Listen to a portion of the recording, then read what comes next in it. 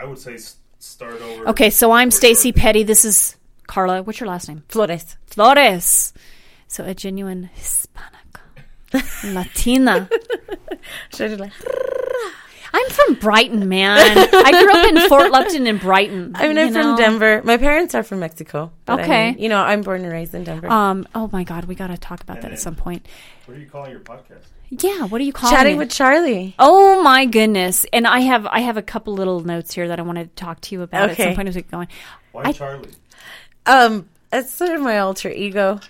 It sounds so Caucasian. I know. I think that so growing up, I'm a junior, right? I'm named after Carlos, my dad. Okay. That's why that also explains why my name is a C, not a K, because in Mexico traditionally it'd be a K. Yeah, my name, like when I run into anyone that is ESL, they spell my name S-T-A-C. I'm sorry. S-T-A-S-Y. Because the C is not S in Spanish. Right. So I had a cousin that they named after. I have a cousin that they named after my dad, Carlos, but they always called him Charlie. And I was always a little jealous of that, right? But as I grew up, just out of default, randomly I'll get called Charlie, and I always sort of liked it. You know what I mean? And I always But you know what? You're one of those special ones that gets tagged with a nickname. Not everyone gets tagged with Edgar. Have you ever been tagged with a nickname? When I was younger, yeah. I've never been tagged with a nickname. Really? Yeah. My dad used to call me Spacey Stacy. That's the closest I came. I like that. So going back to the gray part. So my husband, who is, I just call him mixed race because we did both the Ancestry DNA and the 23andMe. Oh, yeah. He is technically like, and I don't remember. I'm sorry, I had vodka. 37%. We could call him 37% Mexican. Now, the thing about Mexico is it actually has a very... It's far beyond the ethnic diversity that most people think that it is. But if I'm combining his Native American and his Spain/Portugal, he's 37% Mexican. If I combine those. Yeah. His majority was actually Italian/Greek, which he kind of looks like that. So my husband, my beloved husband, who's 49 years old, has 2 gray hairs on his head. One on each side. Every now and then he gets some in his goatee and all that. And he pulls them. I'm like, why are you doing that? Because you like it. I do. Most women like it. And that's the thing that I Guys try. just get better as they get older. They do. And they really do. This has been a problem. Actually, this has been a problem Edgar and I spoke before the show. It was a problem that we're having in our personal life right now where I'm getting older, my value lessens as a woman. As a man gets older, his value increases. I could see that. And I could see why you say that. Okay. Mm-hmm. And it has nothing to do with insecurities or any type of self-value. It is simply a fact of life. Yeah. And it's something that my husband actually started attending therapy recently. This is something that Edgar and I talked about. And I'm in that process of trying to figure out my therapy side. Aging is very different for a woman than it is for a man. Yeah. And even if you're a 20-year-old woman, you can look at a 40-year-old or a 50-year-old man and you see an inherent sexual value in him.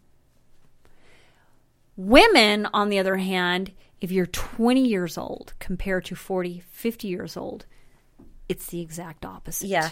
Yeah, I agree. There are the few exceptions of men that go, I would prefer a 40-year-old woman because she doesn't give a shit about anything. She's ready. She has all her stuff together. Yeah. She's not looking for a commitment. She's looking for a booty call. I get it. That is the honest truth. And I've told people several times, I'm sorry, Edgar. You see my flask? It's empty.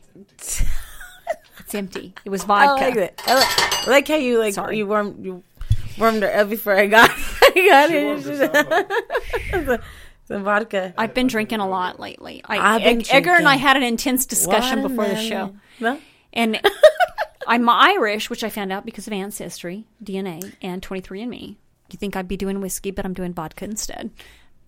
Because I like vodka more. I like whiskey. I have a couple of favorites on whiskey. But it is interesting the differential between men and women in aging. So now as I'm at this point where I'm approaching 50, which is very difficult for me to say. I'm looking at all these different aspects of life and where do I fall? What are my values now? What is my, how do I matter to society now as a woman that is approaching 50? And I tell you, I'm very confused. I could see why. But, I think that ultimately, I think that it's sort of a picture that we paint for us because we take on the turn as like moms. And so the first part of our lives, if we choose to dedicate our lives to that, you know what I mean? At any point in our lives, like when we choose to make that decision to become moms, we literally hand our lives over to this little person. Absolutely, 100%. It's the rare occasion on where the man sort of steps up and is the caregiver and the woman would be more the provider. Usually you don't see those situations. No, it is the exception. Absolutely. Right. And I've sort of seen, I've personally lived a little bit of both, that I, not 100%, but that I could have a little bit of a visual on it. But I think that that's what happens. So I think that once that job is done, and, basically, everybody grows up, you know what I mean, and whatever, and we stop, and then we look in the mirror one day, and it's almost like what happened, because, I think that we carry this picture even of ourselves inside of our head, you know what I mean, of who we are, what we are, and it's really what makes us up inside. Mm-hmm. But then we sort of give that all up for a second, and because it literally feels like a second, No, you're absolutely right. It feels like a second. I'm at 30 years. Exactly. And it feels like a second. And Edgar and I had an intense discussion before you were here, and we recorded a little bit, but most of it was unrecorded. And I had told him, I sacrificed all of my desires, everything that I wanted to do. I had a husband to worry about. I had our business to worry about. I had our 3 sons to worry about. Right. And you know what happened? It all disappeared on like one day. Right. And my youngest son reached a point where he was done needing me. But coincidentally, it happened to be the same point for my husband and I. This business that we have, that we've ran for 25 years, started to decline, which is a whole other story that maybe we'll touch on upon sometime. But it declined, and these 2 events coincided. And I woke up one morning going, I don't even know what to do with myself anymore. Yeah. I have no value in this world. I still wake up every day here since that point when that happened going, what is my value in this world? Yeah. See, and it's funny because my sister said something about that yesterday. She said, I'm not living my life. And she just kind of stared at me. And I walked away. So, that conversation was another conversation. But I kind of walked away a little bit sad. Like a little bit sad for her. You know what I mean? Mm-hmm. Because, and especially coming from like a Latino house, I always ran into being judged for being selfish. Because even though I had my daughter, first my older daughter, and then, pretty much by myself. And then second, my little baby now. Oh, she's not really a baby anymore. She's 4. But again, then I ended up having to be by myself again. I got judged for making certain moves and not doing other things the traditional way. You know what I mean? Mm-hmm. I get judged for taking that vacation by myself and stuff like that. So I can see what you're saying comes in, because there has definitely been moments, because I'm 33, and I've looked in the mirror and there's been seconds of where I'm like, whoa, where am I? What is this doing? What is sort of, the 30s is a very bad decade, for the record. I'm like, 40s are great. 30s are bad. I walked into it being very, very, very rough. I was a widow by 31. Oh my goodness, hon, I didn't know that. Tell me about that right quick. We found love very quick when we had my youngest daughter.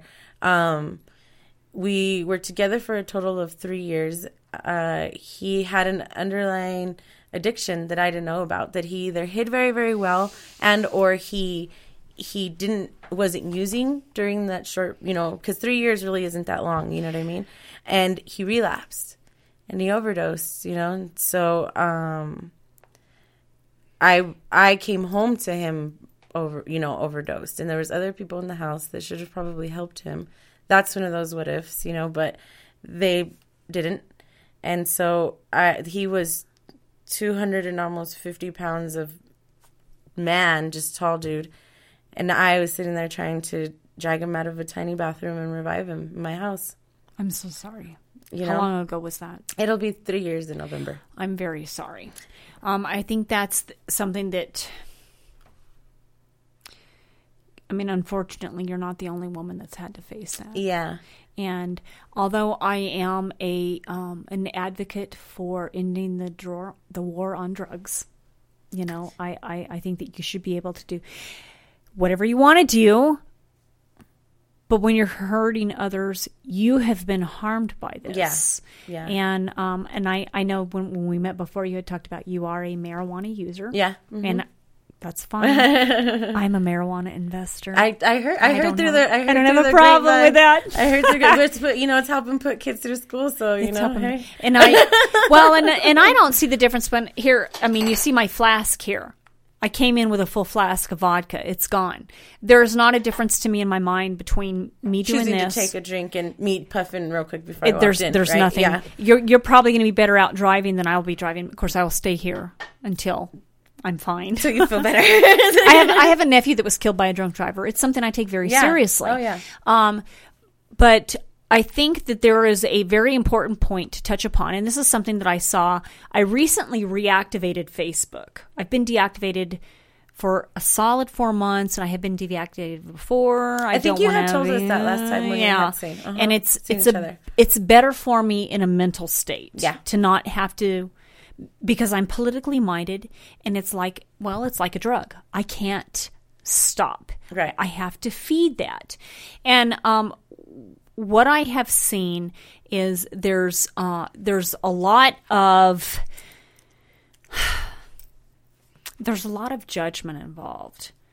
And I think at the end of the day, and I say this as a Christian, there's a lot of compassion that needs to be involved here as well. You're hurting because you've lost a loved one.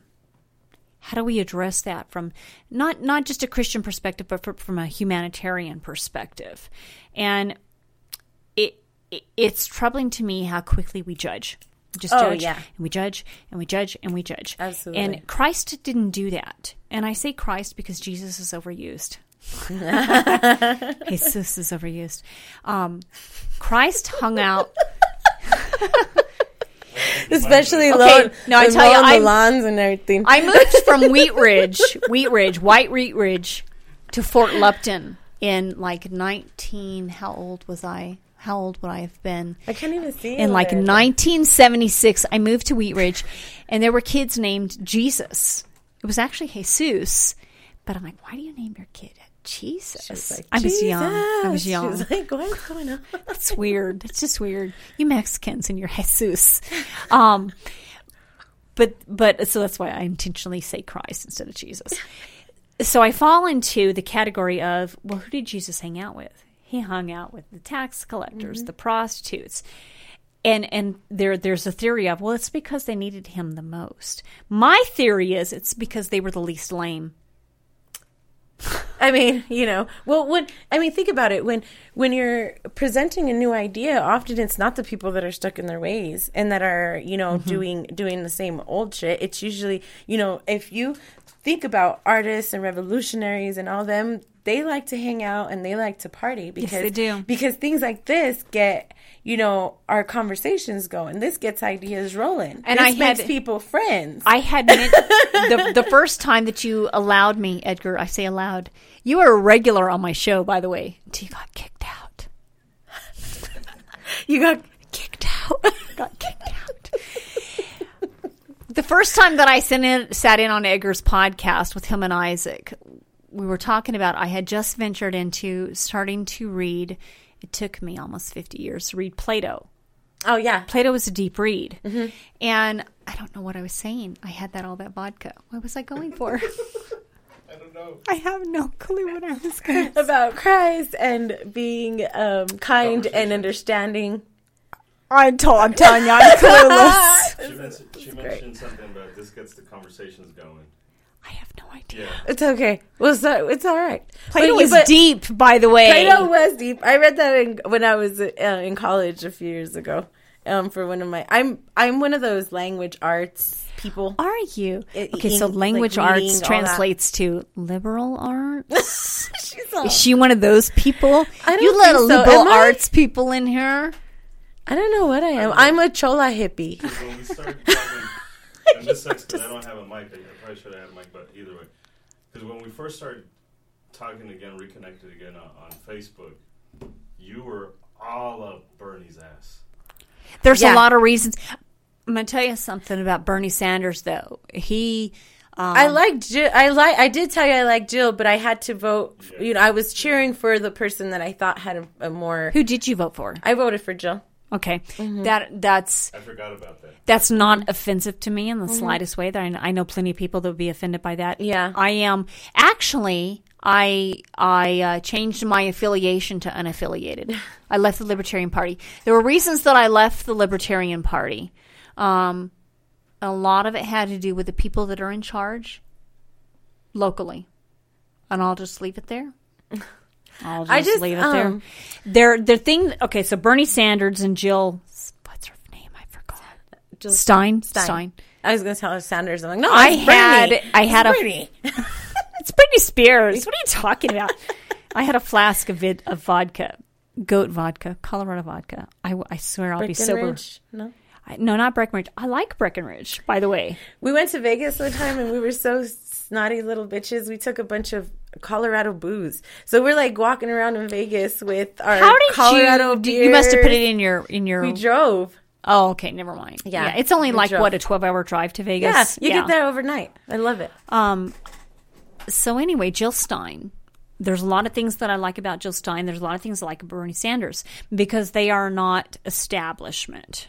That's sort of what I was cheering for. That's sort of the idea that I was trying to get out to people because people get so caught up in like the cookie cutter thing and then they get caught up in all these other things. But I don't think that they're listening about what these people are like working on or going for. So I'm really concerned about our environment, okay. and I really listen to people who are concerned about our environment. And this is in heading into this conversation with you, this is where I stand. Do I believe in climate change? Sorry, here. I'm like, I hope so. I do believe in climate change. I don't necessarily believe in man-made climate change, though. Right. If you listen to any scientist, they'll tell you 1 million years ago, 500,000 years ago, this is what happened. So I agree. I'm kind of stuck in the idea of this is the natural order. Regardless of what we do, this is the natural order. And so seeing people like, well, I'm going to go ahead and I'm just going to go with it with the poster child for the environmental movement, which is Al Gore. Mm-hmm. And there's been, because I've been reactivated on Facebook and I'm seeing all these things, there's another outrage against Al Gore and how much energy he's using. We all know about that. Right. Instapundit, who has been around forever, said, I will take the environmental, and this is not verbatim, this is incredibly paraphrased because there's a flask of vodka involved. Paraphrased, said, I'll take the environmental climate change, I don't know what the words were, movement seriously, when the people that are promoting it are also taking it seriously. I strongly agree with that sentiment. If Al Gore has his 20,000, I don't know what it is. This is just me tossing a word out. Please do not quote me on this. 20,000 square foot mansion doing whatever. And he's making an impact on the environment. He's traveling. He's creating these, these carbon footprints with the jet fuel that he's using to go to all of these events. He's living what he's preaching? Yeah. Walk the walk. I agree. Talk the talk. Yeah. Those are two aspects of it. Me personally at home, I am a recycling nut. I live in Colorado. I'm a Colorado native. Water use is huge to me. I have a So I'm sorry, I'm taking over here, It's aren't okay. I? This I is like actually I her like listening to podcast. you. My history is my mother was from Mississippi, Jackson, Mississippi. I read The Help. This was my mother's life. Okay, this is the life that she lived. They had lived in Help, and this was her life. And after she passed, I read the book, and I was like, yeah, this is what my mother was. My dad was from Mobile, Alabama. Grew up literally in a home that was dirt floors. He was an individual that ran away from home repeatedly. He got away from for good when he was 15 years old. He had a 6th grade education. My dad was one of the smartest people that I know. I have no idea where I'm going with this, by the way. Environmental. That's what I'm here for. It's the vodka. Gold vodka. It's a Colorado vodka. Look it up on the internet. The Tito's. To Tito's what? I'm going to have to hit them up for Sponsorship. I know. Is it Tito's vodka? Have you tried Tito's? Gold vodka. Gold. I don't know. I haven't tried that. Who the hell does a Spanish vodka? I don't know. It says it's called Tito's. I don't know. And if I'm drinking tequila, it's Patron. No, you have to drink Don Julio. That's better. I've had that before. We actually had one of our employees. He went to Mexico or something. I think Patron has that fuchi taste afterwards. Oh, you don't drink? He doesn't. After you get a few shots in, I don't think you care. That's true, though. That's true. That's true. What were we talking about? We're talking about environmental differences. I have no Jill's idea where I on was that. going. But what I was telling you is, idea. you were saying that you believe in climate change, but you think it's more natural than influenced. Absolutely, and so what I'm going towards, and there was an important point in there, but I don't know what it was. It'll hit me on my way home. Dang it! I tend to be more focused on. Scientific evidence is great. Right. I don't have a problem with that. Scientific evidence has brought us so I very think that much. what I'm looking at is that like there's a degree that of course that I agree with you that some of the planet change is completely natural, and that it's going to go up and down, and that's been recorded in history. In What's unfortunate is when you hit this link, and then you decide, okay, I'm going to go hit this link. There is a fiduciary involvement in anything that is climate change related. Yeah. So let's just call it cronyism. Because that's what it is. I was trying to be polite the first time. Cronyism. And it happens in every industry. Yeah. And I had trying to get involved in politics locally. Years ago, this is before you two. I can say that stuff, right? Before you do. Years ago, like when the internet first happened and all that shit, I actually had the website that I have was rated pretty high in the nation that I ran. This is when blogs were existent and social media hadn't canceled it out. And it had occurred to me, all of this is not, it has to do with popularity. It doesn't necessarily have to do with facts. It's popularity. And trying to promote anything that catches on to, oh my God, I can get more funding. I can do this and I can do that, whether it's true or not. And I actually restarted my blog today. I hate calling it a blog because that sounds so like 90s or something. I have a web. I want a blog. I talked about that. I want to do everything. There was a rating system when I started all of this, and I always ranked pretty high in this particular rating system years ago before social media existed, and I got hooked in with a great group of individuals, and they helped promote me, and I grew, and then social media came and they killed it all. So I have. Because I choose to, I'm currently reactivated on Facebook. I'm not going to stay that way because it's just too frustrating for me. I have my website, politicalcarryon.com. I hope that you know how to spell carry-on, C-A-R-R-I-O-N. Do you know what carry-on is? Mike Krause, who's the president of Independence Institutes. I thought John Caldera was the president. Is he the president? He might be. I don't know. I had that flask of vodka. So Mike Krause messaged me today and said, oh my God, Stacy, I love that title. I'm going to include it on Complete Colorado's list of websites. So political carry-on. And my subtitle is Feeding on the Flesh of Dead Ideas, because that's what carry-on does. It feeds on the dead. I am very committed to the idea that any type of political discourse is irrelevant these days. You get set in your ideas and you stay there and you defend them to the death. You may or may not believe them, but you stay there because you don't want to be proven wrong. So I relaunched that website actually today, which is just surprising to me because it's been sitting forever. At my husband's encouragement, he's like, you need to start writing again because you're getting kind of freaky on me here. Getting crazy. You got crazy eye going on, Stacy. You need to start writing again. And I would love to move the conversation beyond social media. Social media makes it easy, and I think it's actually ruined political discourse because we all get, and as I said in my post that I said today that I posted, hostile environments create hostile responses. Oh, yeah. We all immediately go on the defenses. Whether you believe it or not, what is the natural instinct? I'm going to defense mode. Period. End of story. And Edgar had shared with me before the show. So you're a stylist. How long have you been doing that? I'm going on 16 years. 15. How far into styling do you go? Have you touched on like the esthetician standpoint? Well, I'm a cosmetologist, so technically I'm trained in trained in everything. Have you considered going into medical cosmetology? I have actually. Because there are women like myself that are wasp that pay good money for that stuff. I have. It's just that I think that I'd have to become a nurse.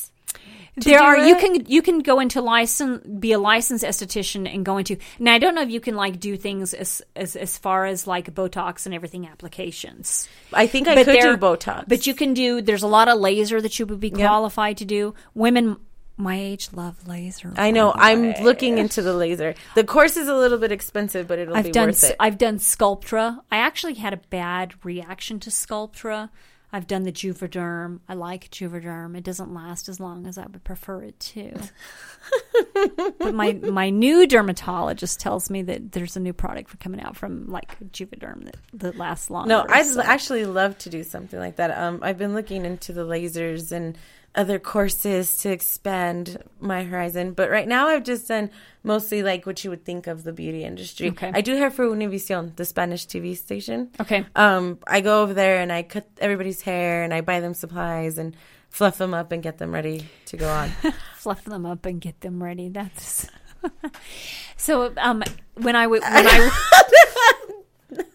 When I was speaking with Edgar before you arrived here, he was talking about an idea that you had, and I really do hope you do it. We have some friends down a few houses down the street from us that she's been a stylist, a hairstylist for years and years and years. She recently quit doing what she's doing because she had a health concern. And she's stopping. She had decided she didn't want to mess with the chemicals anymore. Yeah.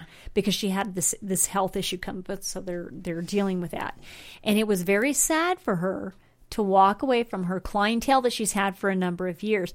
But I had told Edgar before we had started all this, I'm like, the thing about a hairdresser, they know everything. Yeah. Because people sit in their chairs and they vent. They're almost, and you know this, you're almost a psychologist in a sort of way. Mm-hmm. And you listen, you allow people to vent.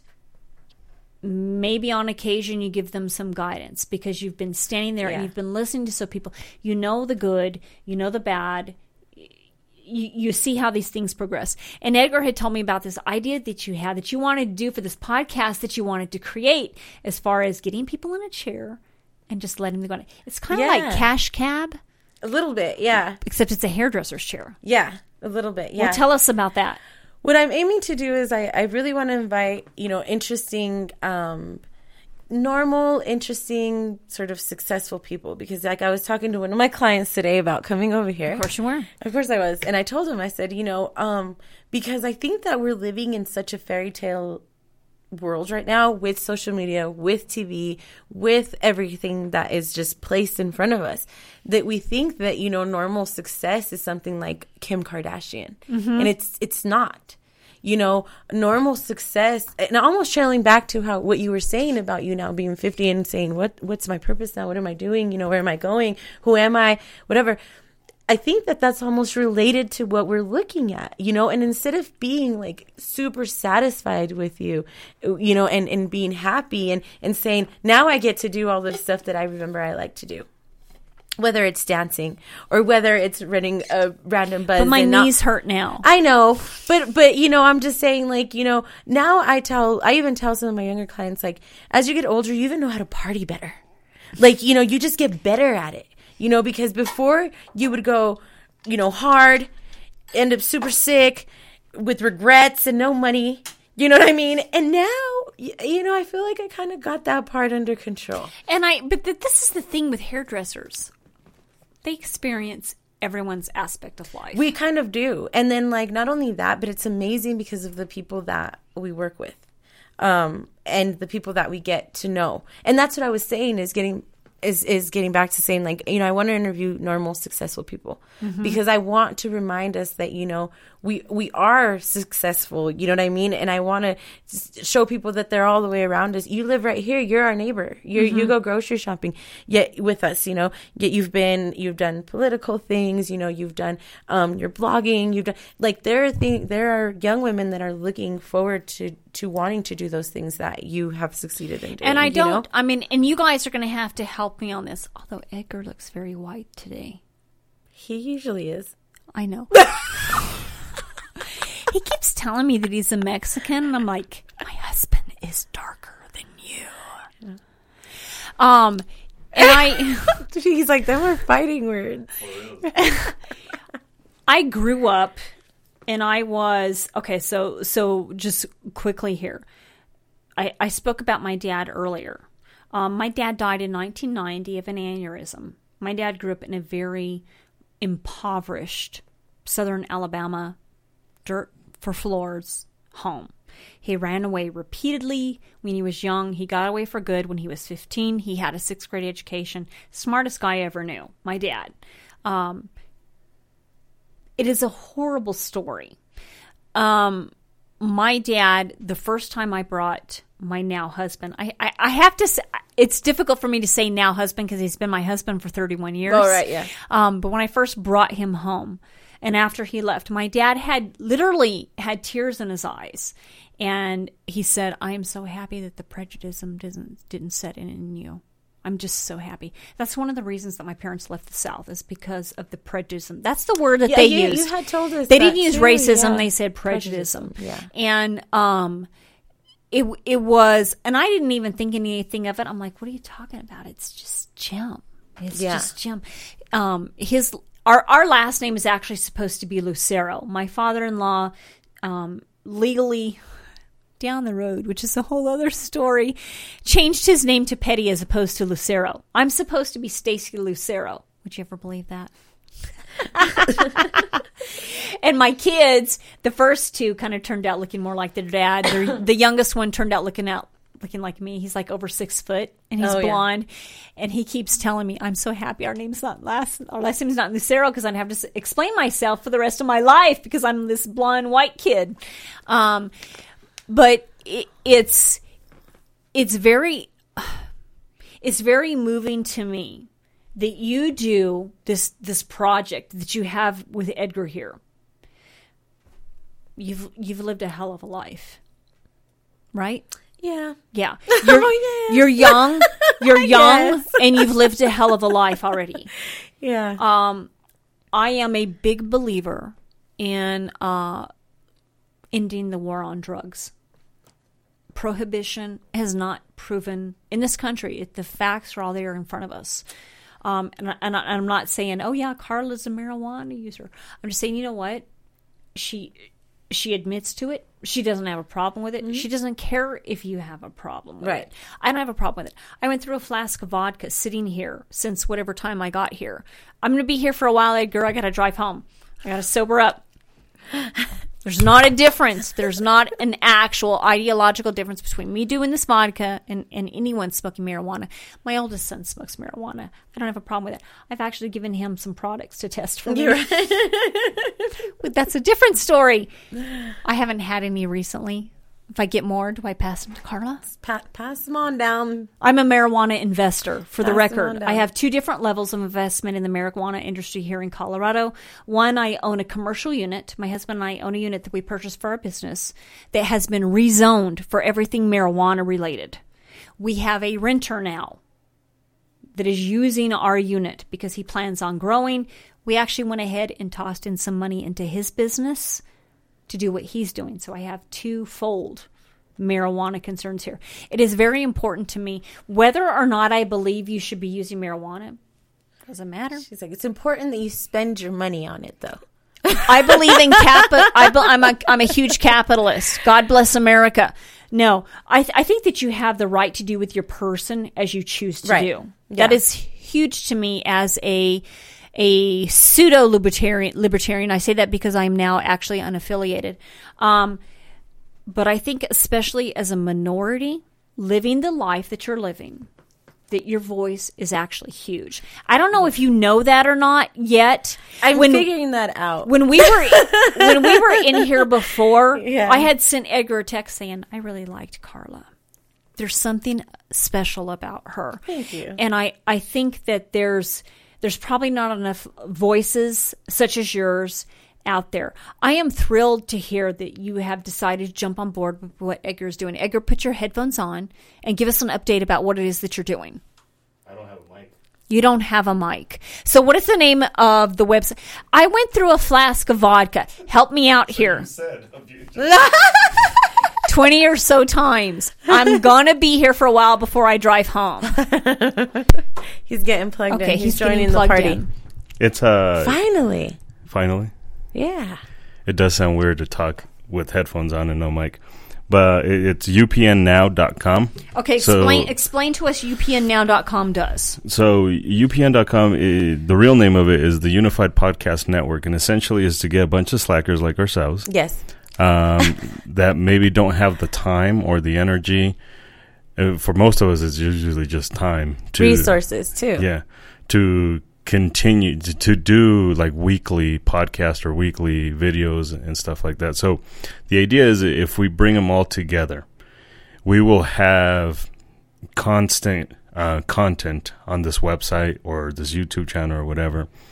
And by that, the algorithms will continually see this website is always updating information. Okay. There's always new stuff in there. So that grows our audience. And so it's people, varied, too. correct. So people That's what I was going to ask is who all is involved. Correct. Can you tell the listener? So who my all kids is have a involved? podcast. My daughter wanted to do I love that. yeah. You say that now. Wait till you listen to it. They want to. They got their podcast going on. And Tell the listeners to this podcast what the ages of your children are.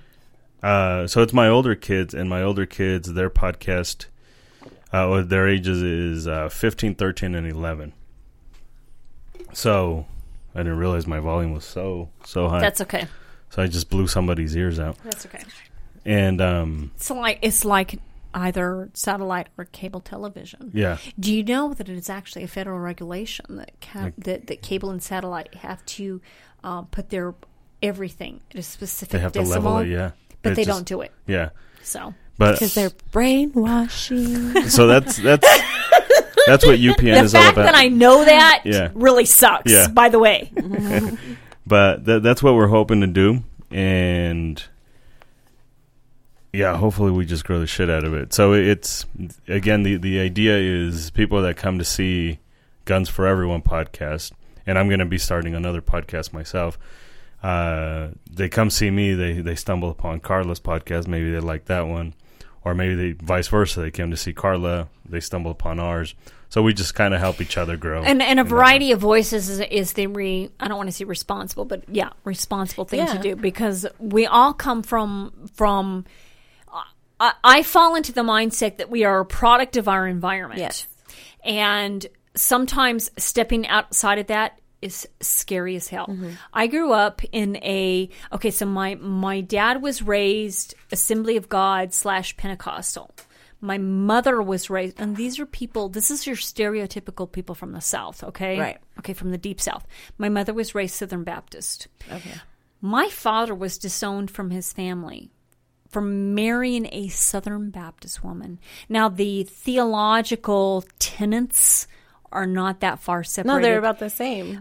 There are a few things. Right. Mm-hmm. But it was enough that my father was not necessarily welcome among family anymore. I raised my children with the idea of, I want you to think for yourself. Yeah. So what did I end up with? I have 3 sons. The youngest claims to be an atheist. And I keep telling him, it'll pass. It's just a phase. Right. It's a phase. There'll be one day where you need to believe There's going to be something. one day that God gets a hold of you and he's going to reveal himself to you. And I don't fall into the, do I claim to be a professed Christian? Yes, I do. Not necessarily because I believe in the death, burial, and resurrection of Jesus. I like the message of Jesus. Yes. That and I've pimped it before. I will pimp it again. Oh my God, I'm not going to remember the guy's name. Just look up Undiluted. Benjamin Corey. There, I found it. Benjamin Corey. I actually read that recently. I've been coming out of this process of I call it the brainwash religion. I've been coming out of this process for a number of years. This is relatively new to me that I'm at this point. Undiluted by Benjamin Corey. And I've heard of him. He is a liberal leaning Christian. And when I read his work, because he posts on Patheos a lot. Patheos is PATHEOS.com. It is a religious website. When I read what he says on Patheos, I'm like, this makes sense to me. What I was raised in does not make sense to me. It never made sense to me. Mm-hmm. And the message of Christ was about love. And it was even about, and people are going to be upset when I say this, tolerance. Yes. Forgiveness, redemption, repentance. It's all in there. I need to reverse the repentance, redemption part. Christ did not come here to point fingers. He did it the Pharisees for the most part. But he was like, this is what you need to do. You need to treat people good. Yeah. And you need to love. That's what I have tried to in these. This is relatively new for me. I mean, honestly, within the past few years that I'm at this point, we're going, I want to rethink what my Christianity means to me. I have a brother that is a Southern Baptist minister in Dallas, Texas. And he falls into the typical stereotypical, although he's eased up over the years. But I think that Edgar, I'm so sorry. This is the vodka talking. I think that what the Bible has presented to us, Old and New Testament combined, is just kind of a primer for what lies beyond here. I don't think that we are capable of intellectually, mentally understanding what lies beyond here. I don't know if Jesus Christ was the Son of God.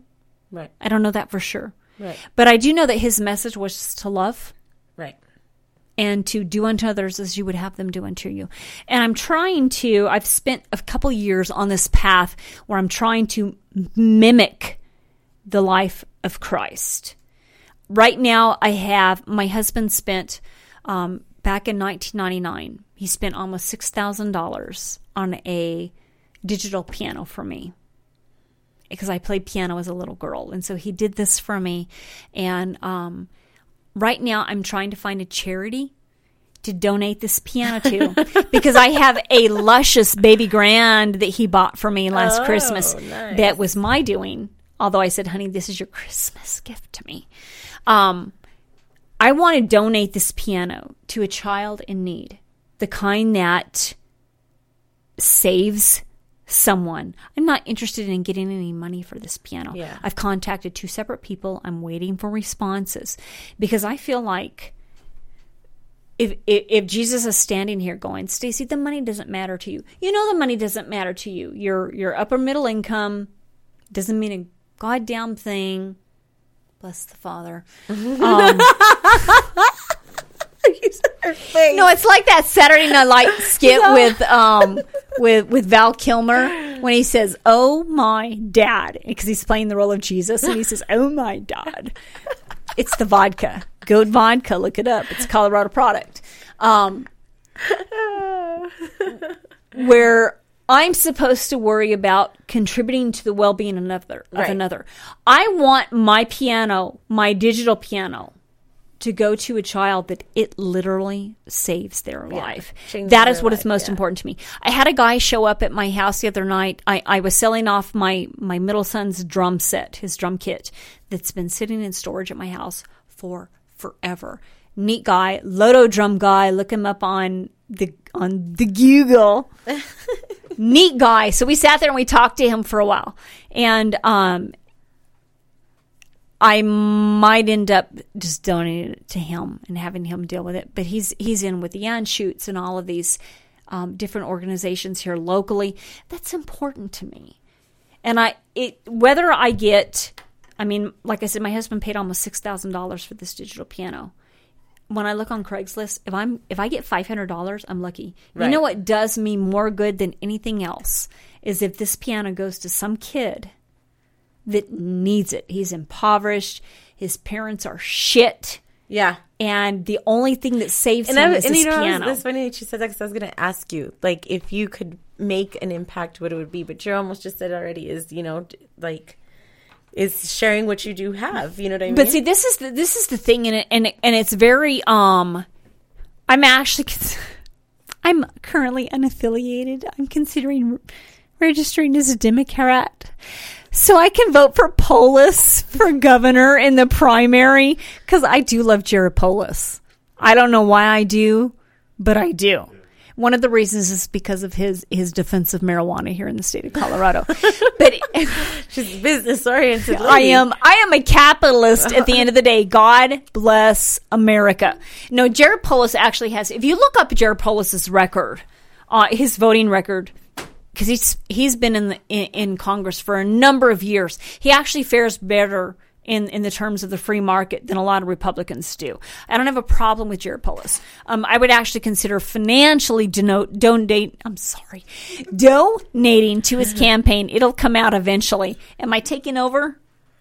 You've taken over. I've taken over. It's all right. I tell you, I've missed my time sitting behind a microphone up at KFKA. So I would consider donating financially to Jared Polis's campaign because I know where he stands. There was a big debate, and it has to do with the internet, and your generation probably is into this, and I can't remember the terms that was involved in. Net neutrality? No, not net neutrality, but close. It was something else that was going on. But Jared Polis was standing on the right side of this. Here's the thing with Jared Polis. He is a businessman. Granted, a lot of what he has is inherited, but at the end of the day, Jared Polis is a businessman. He is quoted somewhere. I don't know. Go find it. You've got a computer sitting in front of you. You're listening to this. You have a computer. He has been quoted as saying, "You do not want the government interfering with your business." He understands it. He gets it. I wouldn't have a problem in a heartbeat voting for Jared Polis as a Democrat. You would think that I would. I don't. I hope that he continues his run for the gubernatorial election here in Colorado. I'm currently unaffiliated, as I said. I'm considering registering as a Democrat simply for the purpose of being able to support Jared Polis in the primaries. Now that we have primaries here in the state of Colorado, which I also voted for the record. Where are you at on that? Primaries? Yeah, the primaries. I don't have a problem with primaries. I do have a problem with caucuses. Because the caucuses come down to the people that have the time to sit around and bitch on a Tuesday evening somewhere in their local high school. I've lost hope in all political aspects. Well... But I do feel that the caucuses did limit people who could be involved, which is why I supported it. And I know enough people that I'm going to say this as politely and as delicately as I can. This is supposed to be Carla's broadcast. It's okay. I like it. I dived into the political arena some years back, and I tell you, there are a lot of truths that are very painful in the whole process. It comes down to money and sex at the end of the day. Can I say that? Okay, I ran for office and there was no sex involved. Like, for real, there was a lot of candidates wrapped up in scandals. But wait, no. I'm going to stop you there. What was the criticism from Ryan Call towards you? It had to do with sex at the end of the day. Correct, because I said that you were accused of being polygamous, which you actually are. Yeah. Although he's still looking. I know. Still looking. But yeah. Polygamous.com. Does that exist? It does. That's interesting. No, I one of the things that bothered me, and this was a genuine heartache for me coming out of this whole political process, was you say this in the well on the congressional floor, if you call it. I know who your mistress is. She's sitting in the gallery. How dare you say that? How dare you? Does your wife know? That is the honest to God truth. And it's normal. And everyone laughs about it. They don't think anything about it. And it's a very difficult game to avoid. It's just part of the deal. And how'd you get involved with politics? It was accidental. I got bored. I got bored. So I decided to, do this. Laze through politics. And that. I never used drugs in the process. I just distributed them. She was the middleman. But no, I'm a history nut. Me too. And knowing what I know about the founders, what their original intent was, setting aside all of the agendas of individuals that want to do A, B, C, D, and there's always money involved. I will pay you for your campaign if you say A, B, C, D. And none of it's true. That's very upsetting to me. As I said, I'm an originalist. I'm a constitutionalist. Constitutionalist means that you're a classical liberal. If you don't know what a classical liberal is, go look up John Locke. Go look up Thomas Jefferson. Go look up James Madison. These are individuals that had a very good concept of what the founding of this nation should be. And it's disturbing to me. And as I posted on my resuscitated website today, politicalcarryon.com, I jumped back onto Facebook just because I wanted to promote the idea of my new, not my new website, I've had it for a while, resuscitating that website. And I wasn't on Facebook for 24 hours before I jumped down the throat of my half-sister and something that she had posted and the people that she had commented. And I was polite about it. I try and be polite, but when it was all done, I thought that was not nice. It was not nice. And so I kind of did a post today on that experience. But what it comes down to is, at the end of the day, I have a list in my head. If you haven't read A, B, C, D, E, F, G, H, I, keep on going. If you haven't read these things, if you don't know these things, please don't bother to comment on these things, because that means that you're ill-informed. Right. And I would like to see the nation, and perhaps you can help with this, Carla, instead of focusing on the new latest beauty treatment for Kim Kardashian, which I've done. Me too. By the way. Maybe focus on the writings of James Madison. Maybe focus on the writings of Ben Franklin.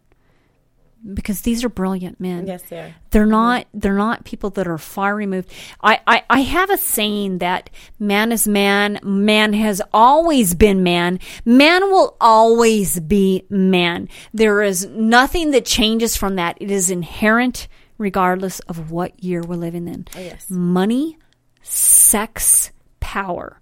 These are things that if you go back into one of my favorite books of the Bible is the Song of Solomon. Some people love call the it Song of Solomon. Ooh, see, Carla and I have a lot in common.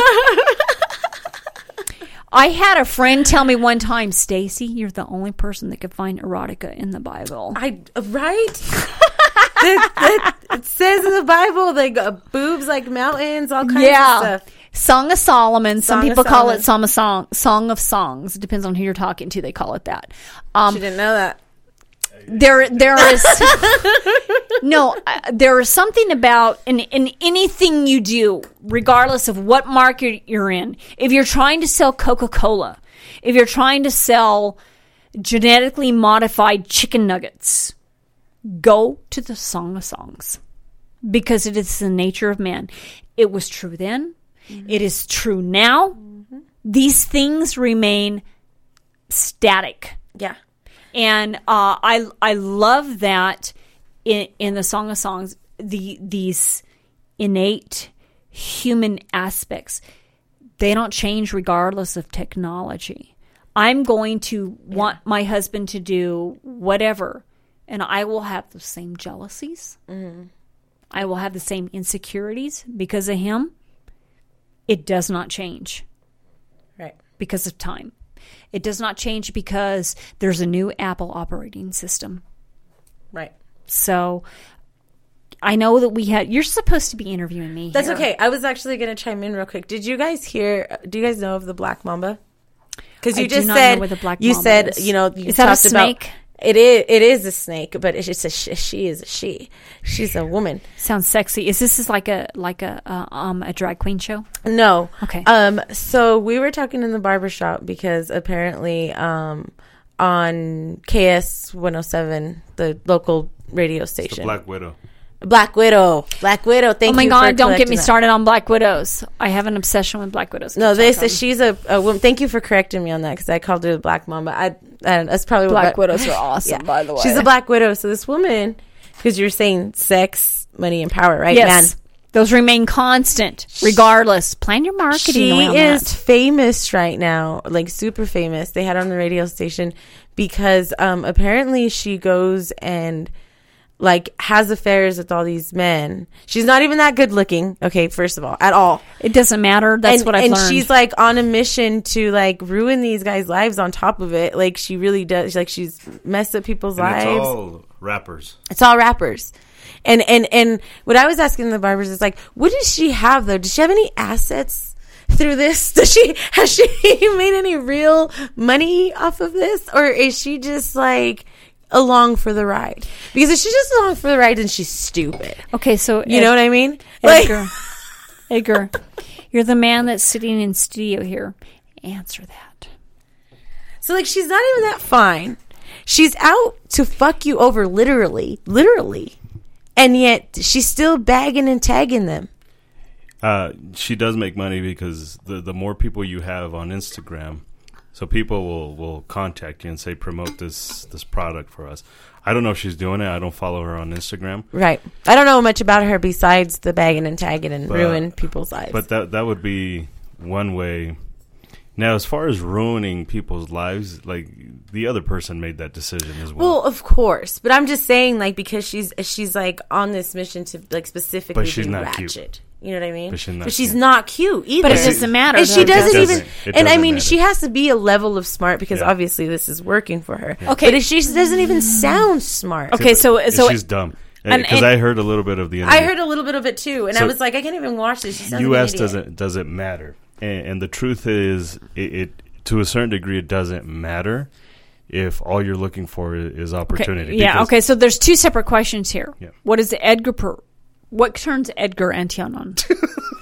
I don't know that I feel comfortable answering that with you. Actually, you don't have to. What turns men on in general? I have had plenty of questions over the years where I will tell my husband, I need you to set aside the fact that I'm your wife. Yeah.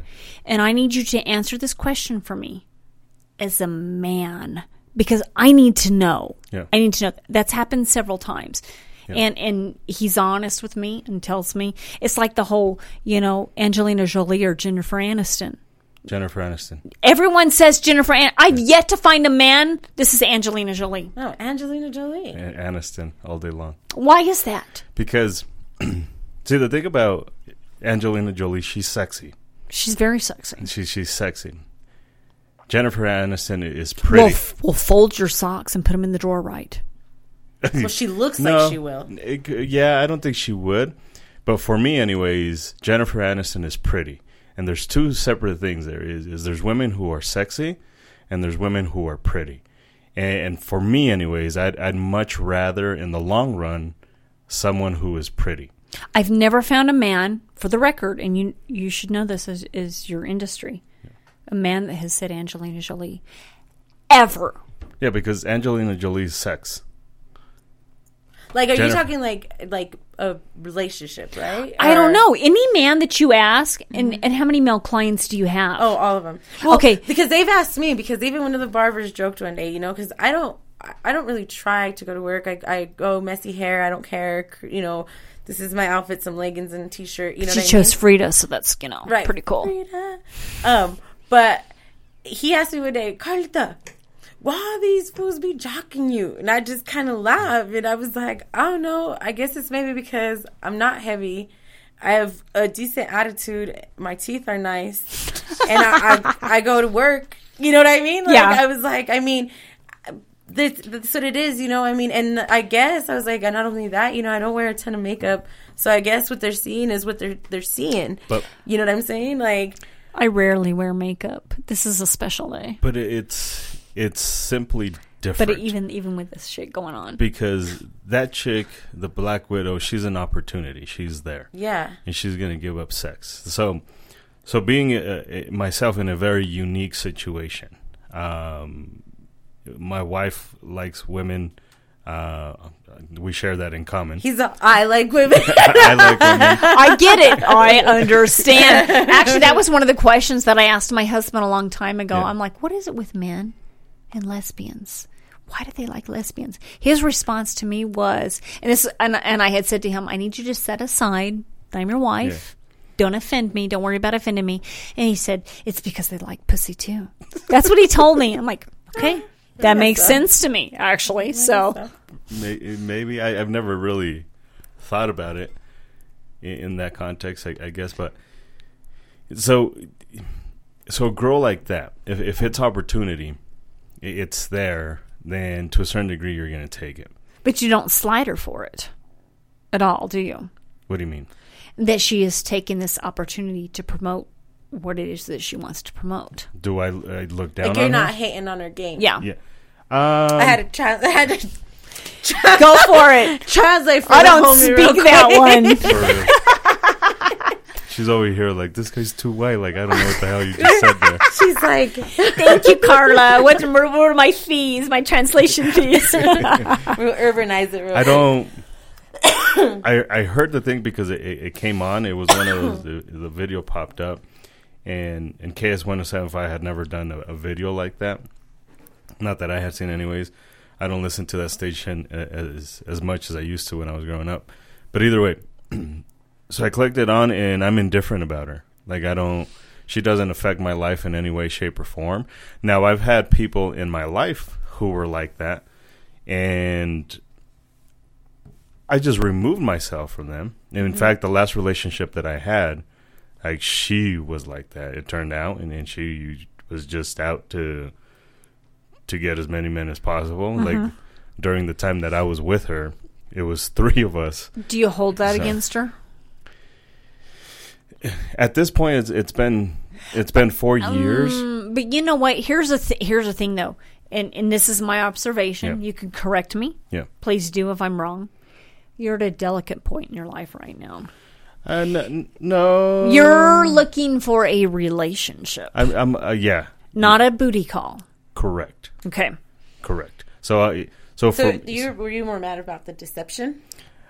I was more mad about the lie, absolutely. Right. Yeah, which is, absolutely. I mean, like if you and I as women, we would look at that and go, why is he pissed off about a booty call? No, right. She wasn't a booty call. She was a relationship. Right, because he was building so a relationship. I would sleep I would live half time at my house with my wife, and then the other time I would go live with her. So it was a relationship. And this is where we say for anyone that is new listening, Edgar is a venturing polygamist. I guess I don't know. I am the Ted Mosby of polygamy. I don't know if you guys watch How I Met Your Mother, but I am the Ted Mosby of polygamy. I find this fascinating for many reasons. If anyone chooses to, beat up on Edgar because of that decision in his life, I have a big problem with that. Not because I know him, but because I think that we all need to be provided the opportunity to live our lives as we choose. Polygamy for thousands of years was normal. It was normal. This place that we're at right now is actually the exception to the general. Right. And I've told him before, it's nothing that I could do. I don't see, and it's not about the intimacy. Yeah. It's about the little things. And I remember telling him specifically, the day that I would look at my husband and going, "What do you mean you're taking her hiking today? She can't keep up with you. I can keep up with you hiking. Why are you taking her hiking today?" It's those little things outside of the intimacy that I would have. I think that probably would affect me probably more. I don't know. I kind of understand it in a weird way. My dad was always a cheater, and I know that that's not the same thing. But I always kind of thought sort of like, why didn't they come up with this sort of understanding? You know what I mean? Like, why didn't my mom sort of understand? Some people do that my dad is sort of this type of man that is very comfortable having multiple relationships, and he has been that way. Do you know what I mean?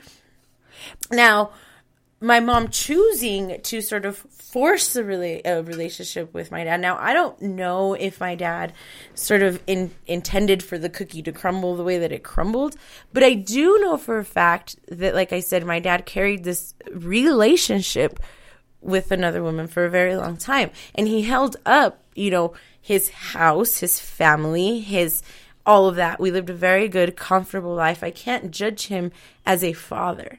Do you know what I'm saying? Mm-hmm.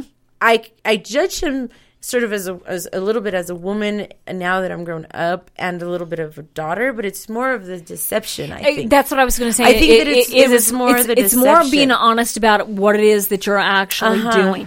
Now men the lie for me, lie is worse than the lie. And part of me feels that in some cases it is almost natural. Men. Do you know what I mean? I almost think that it goes both ways a little bit. I've read a couple of case studies that women are biologically programmed the same as men. Yes. But we've been taught to suppress it. Socially, we've been taught to suppress it. We've been taught to, and our nature, honestly, if we were to bear it down to like our nature, as a woman out sort of in the wild or trying to make the best of her family, you would be sort of naturally obligated to look for the best mate. Yeah. Now, in some of those incidents, that's why I don't get chosen. Fuck. No. But I'm just saying, like, and that could be multiple things because, as a woman, you could need help as sort of a caregiver, a man that's more of a caregiver to help with the caregiving in the house. And then you may need also, so I look at it this way, you may also need the man that's the brute, the stereotypical man job, you know what I mean? But they're not going to be the run a bath and rub your back, sort of man. Do you know what I mean? Mm-hmm. Like if you get lucky to have a nice balance of that in a man, being a woman that's, attracted to men, I think that you're very lucky.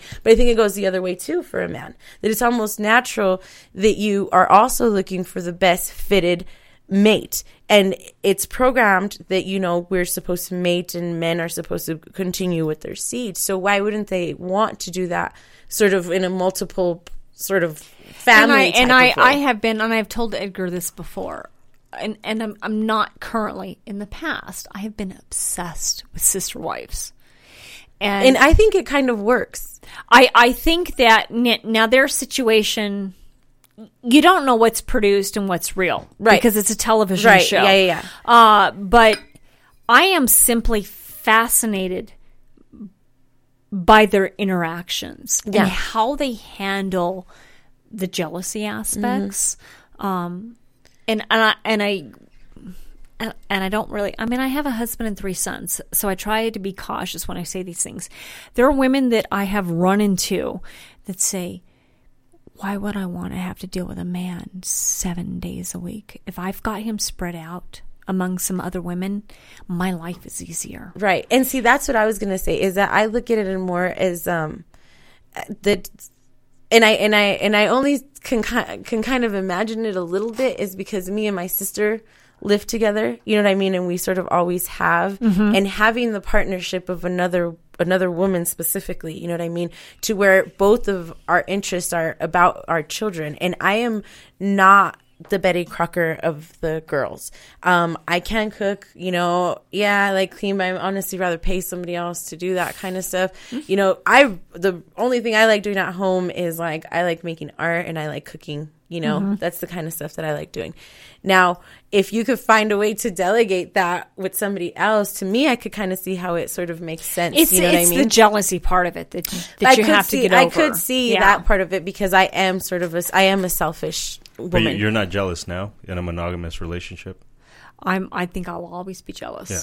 So. It's no different than in a monogamous relationship. I think it's just the you have it in your head. It's no different than everything else in life. You have it in your head that there has to be a certain way. A certain foundation in order to begin with. And then from there, you make sure to stay consistent. Right? And I would never want to, me personally, be involved in a polyamorous relationship. Well, but it's because you've been taught that the way it's supposed to be. No? It's not because I've been taught. It's because of what is innate inside me. Yeah.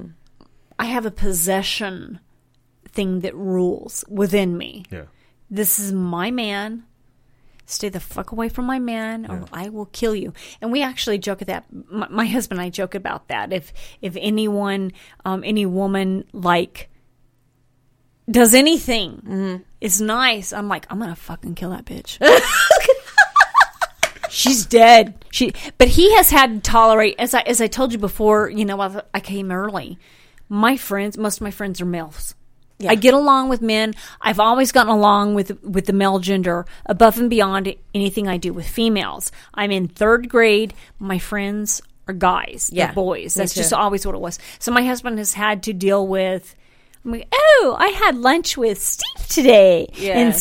And he deals with it. And I'm like, if he had lunch with whoever, the bitch is dead. Yeah. She's dead. Yeah. And, but the associate, how I justify it to myself is anyone that I meet for lunch, whatever, is genuinely platonic. Right. And it's not, there's nothing there. There's nothing there. And I just prefer men over women, because that's platonic who I am. For you. Platonic for me entirely. Yeah. And but not necessarily for the men though, because there is I noticed early on that I have to get them. Well, as I'm older now, it's not as much as a problem, which is so sad to say. Miss Bifocal's prescription here on this day.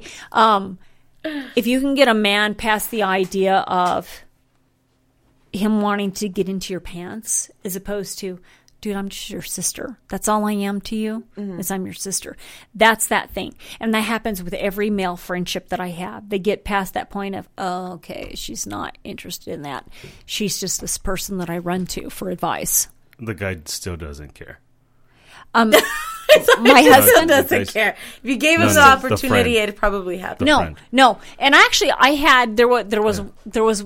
Yeah, because one friend of mine in particular. So, Liberty on the Rocks. Do you know what that is?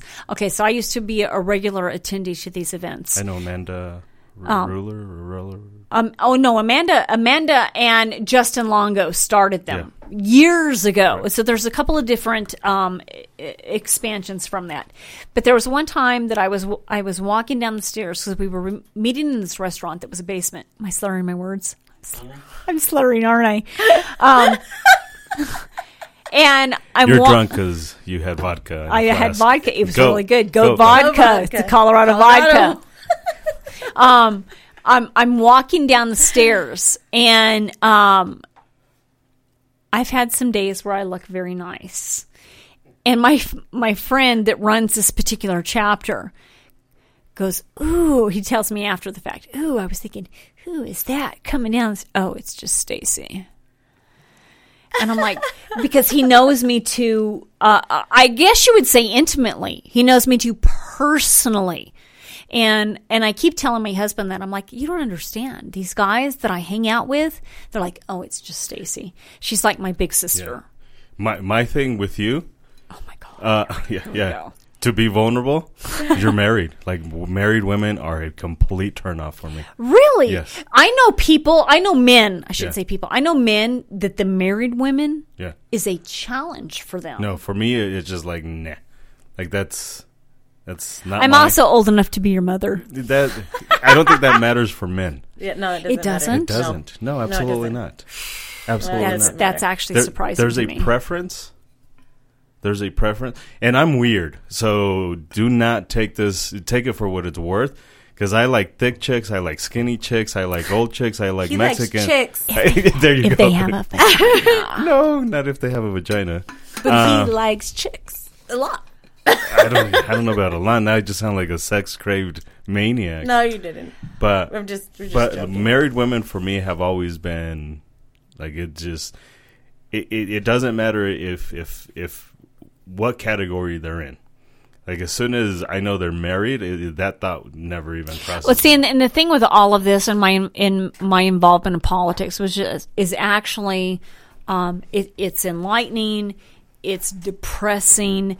There's a lot of, we'll just go ahead and use the word fornication that occurs in politics. Rarely have I been hit on. It just doesn't happen. It's because of the way you carry yourself. That's what my husband tells me. Yeah, I encountered the same thing at the barbershop because I've seen other women come into the barbershop and the guys, they treat them like a girl. And that's a big, broad sort of things of that happen, and that they get treated. And I remember when I first started, there was a couple of situations where they were kind of pushing my buttons a little bit, you know what I mean? And I stood my ground. And I think that even being at the barbershop, it taught me a lot about myself, about being a woman in a man's world. And it taught me a lot about, the way you walk, the way you talk, and how to turn that on and turn that off at certain points. You know what I mean? My husband needs a new barber. I'm like, but I'm in Thornton. I'm in Henderson. Oh. I'm like 2 minutes away from Thornton. That's true. That's true. You're not far. He's been no, and I think I had told, I don't know, at some point it's been a long evening. The gal that has been cutting my husband's hair for quite some time, she had a health issue, and so she quit doing what she was doing. Yeah, you were telling because me. she had her husband had a concern that the chemicals involved with hairdressing and it does was what was causing her problem. So this is something that she's done for decades, and she stopped. It was heart-wrenching to her because these are personal relationships that she has with her clients, right? And so my husband has been jumping around trying to find somebody that works for him.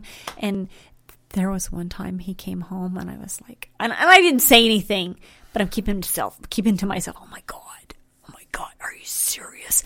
I went ahead and bought a wall razor because I thought I'm just going to do it myself. You're just going to fix it, yeah. I'm going to do it myself. He hasn't let me do it yet. I think he might have stumbled upon a new one. I would love to send him your way. That would be a safe situation. I would love it. I saw the pictures that they posted on Good Morning America. By the way, get at me, Good Morning America. From Great Clips, get at me, Great Clips, so I can train your people. Sad. Just for the record, 3 times. Okay, if I owned a Great Clips, worked at a Great Clips, and or even went to a Great Clips, I would feel embarrassed for Great Clips being represented the way they did. That poor girl, she didn't even know that her haircuts were terrible. Not even just like, oh, that's a Great Clips haircut. It's all right. No. Well, okay. and I mean, when the minimum standard is a state license, I guess. Well, that's the thing is like, because you go to school, it's 9 months. They really don't teach you anything. Yeah. And then all the state wants from you is your money. You know what I mean? I'm shocked. All they want is your money. You don't really learn anything at school, so they want your money. And then you still have to go, wherever else to jack a few people up and learn, Yeah. I was good right off the bat. But of course you were. I kind of was. Where did you start? Great Clips. No, but for the record, Great Clips is an amazing concept. That's why they're so big. That's why they've made it where they've made it. It's just that they are not keeping up with paying stylists what they deserve. The stylists become a slave to that chair. Corporate America just is terrible about that. But how do you feel? Let me ask you about this. How do you feel about? Sorry, couldn't adjust it here. How do you feel about it being as a stepping stone into something greater? I think it's an amazing stepping stone, and on your way out. Yeah, because it's guaranteed clients, it's guaranteed training, and it's a guaranteed check. Yeah. So if you're trying to get your feet wet and you're trying to get experience, and even if you are trying to sort of climb up the corporate ladder, if you kind of think, I want to manage one of these, maybe I want to own one of these, all of that, yeah, definitely. Go take it for what it's worth, you know what I mean? But do your best while you're there. You know what I mean? Like, that's all I can say is do your best while you're there, because then that poor guy thinks every woman that's ever touched his head is terrible, and then they come looking at me sideways, and I'm about to bless them with the juice.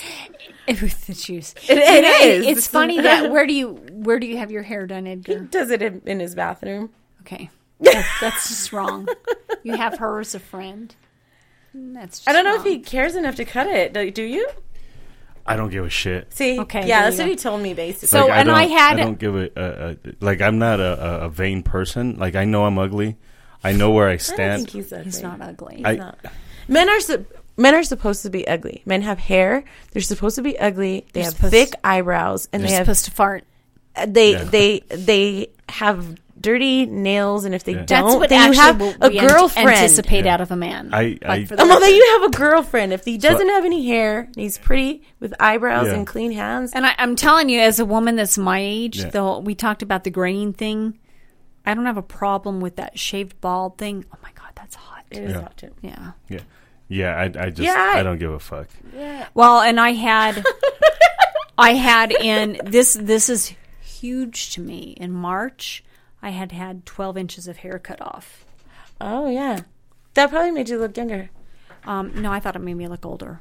I don't think so. I do, but it was tough on me because I felt like I was releasing a sexual side of me when I decided to choose to have that hair cut off. Yeah, because your attraction is based upon hair is very specific, ceremonial, and it's growing back, and I have an idea about where I'm going to grow it to, and I'm going to go ahead and I leave it for the sake of upkeep, right? Because when it was long, it's hard. It was a pain in the ass. Yeah. That was a really tough decision for me. Hair is important, especially for women. It ties in a lot of things. It ties in sexuality, which I didn't know about until after I cut it off. Mm-hmm. I saw myself as an entirely different person sexually. I could see that for sure. But see, like, I look at my husband said, as long as you've got enough for me to grab, we're that's okay. What they all care about. They don't care. But see, I look at it more spiritually. Like, when Berto died, I cut my hair there at the funeral home. I just couldn't even look at my hair. I just couldn't even. Why is that though? Because I had to straighten my hair before we went because, that's how people think my hair is done, as if it's straightened, right? This is natural? This curl? Yeah. That's amazing. I like it. Thank you. What is your ethnic diversity background? I'm sorry. It's okay. I'm a black Mexican Indian. Okay. I've got a sauce full of different mixtures, but we did the DNA thing, and so we are primarily Native American and I believe Scandinavian, my sister said, is the highest percentages. My husband had more Scandinavian in his DNA profile than I did. Yeah, that's because when they escaped the Vikings. It's the fucking Vikings. The religious persecution. Yeah. The Mennonites and all them. They all rolled out of Europe and ended up everywhere. That's what happened. I call it American. I'm all the Mennonites and all them. All them. So, yeah. So, and apparently a lot of them landed in Chihuahua. That's where my family is from. So that's where we got my dog's from. Amazing. But when we took the DNA, we came up to almost 10% African American, which, considering that we're my husband was at 4% African American. It's a high percentage considering, you'd think we're Mexican. Nobody ever talks about it. There's, you know what I mean? There's every single person on the face of the planet should have African American DNA within their system because that is the source of civilization. Is in West. She's a rapper now. I like Eminem because he's white. So we're like Vanilla Ice. You don't even know that, man. You're too young. She's like, dun, dun, dun, dun, dun, dun. The source of civilization is in West Africa. Yeah. I mean, even my DNA profile came out with a trace of that. Yeah. But it also made me run with a joke of, Halle Berry said, well, if you're even, one drop of African, I'm like, I'm one drop of African. Your family is that? from the South, My family. It could have been the masters like to mess around. So I have this one hair that's towards here, the top. That's like a crazy hair. I'm telling you, it's your great grandma. I had been. I anticipated because I did 2 different DNA profiles. I anticipated more African American because that was the thing. Is my family's from the South. They were getting jiggy with somebody they shouldn't have, and it came out lower than I was like. Oh. Damn, my husband's got more African in him than That's I do. probably because he's Portuguese. He's got the way that they break it down. It was Spain/Portugal. Yeah, and see, Portugal and Spain were the first to basically start the slave trade. So that explains a lot. But and we look at I've told my husband the big slave trade because there was always slaves. They're still slaves. The big around the world, And I had told my husband, I said, you really just need to start calling yourself mixed race because that's what you are. We know it now because his father was always kind of silent on their ethnic history. That's why, our last name is supposed to be Lucero, but my father-in-law didn't like that, so he chose to have his name legally changed significantly down the road, by the way, because you could do that in that day and time to Petty, and it's supposed to be Lucero. And my husband's going, oh my God, you moved us to Brighton? I would have been better if I had the last name Lucero in Brighton. Come on. But no, we're of that lineage. Yeah. So we're pretty mixed. So you could see, it pops up in our hair. Plus, I feel a really strong tie to the Native American side. My grandfather definitely claimed his Native American side. He's the grandfather that's supposed to be the Black Indian. And when he got sick with Alzheimer's was one of the, times that I remembered seeing him with with no shirt on because I had to go into the hospital and translate for him. And I just remember thinking, he's not frail. He had these long arms, his brown skin, he had a 6-pack. He was thin. My grandfather was always a thin guy, you know what I mean? But I was like, this guy is strong. And even when he was just all mad, and he was just cursing at us and he wanted some cigarettes and he's sitting there. Can you blame him? You could just halfway see the ethnicity. Yeah. In him. You know what I mean? His curly hair and he was all pissed off. We give him a Snickers. He's spitting peanuts at my sister. You know what I mean? And that's when I think the first time we'd always heard the stories of like, have you guys ever seen The Black Grandma in the Closet? It's a really good show. I only know like R. Kelly in the Closet. Yeah, right. No, there's a Black Grandma in the Closet, and they talk. Hilarious. It is. Come on. They talk about this about how in Latin America or even in the United States about how that part of the history they kind of try to sort of not in some places not purposely tuck it away. In Mexico, it happened more or less because there was such a mixture that happened so quickly between everybody. It was basically lower class because there was such a few amount of upper there's a large class. amount. I mean, in general, the idea behind the ethnic background of Mexican, quote unquote, is Spaniards with the native indigenous tribes, right? But there's a large African population, huge that is intermingled in there. The slaves, just like here, outnumbered the whites. And I say slaves because there were also natives that were mixed up in there. And the reason that they demolished slavery in Mexico is because they literally came to the realization they outnumber us. And if we don't start giving them something, we're fucked. Our businesses, our field, all of this, they knew right away. Yeah. And that's when we got our early revolutionaries. And so I think it's Benjamin Guerrero is one of the first Mexican leaders. I believe that's his name. They say he was a mulatto.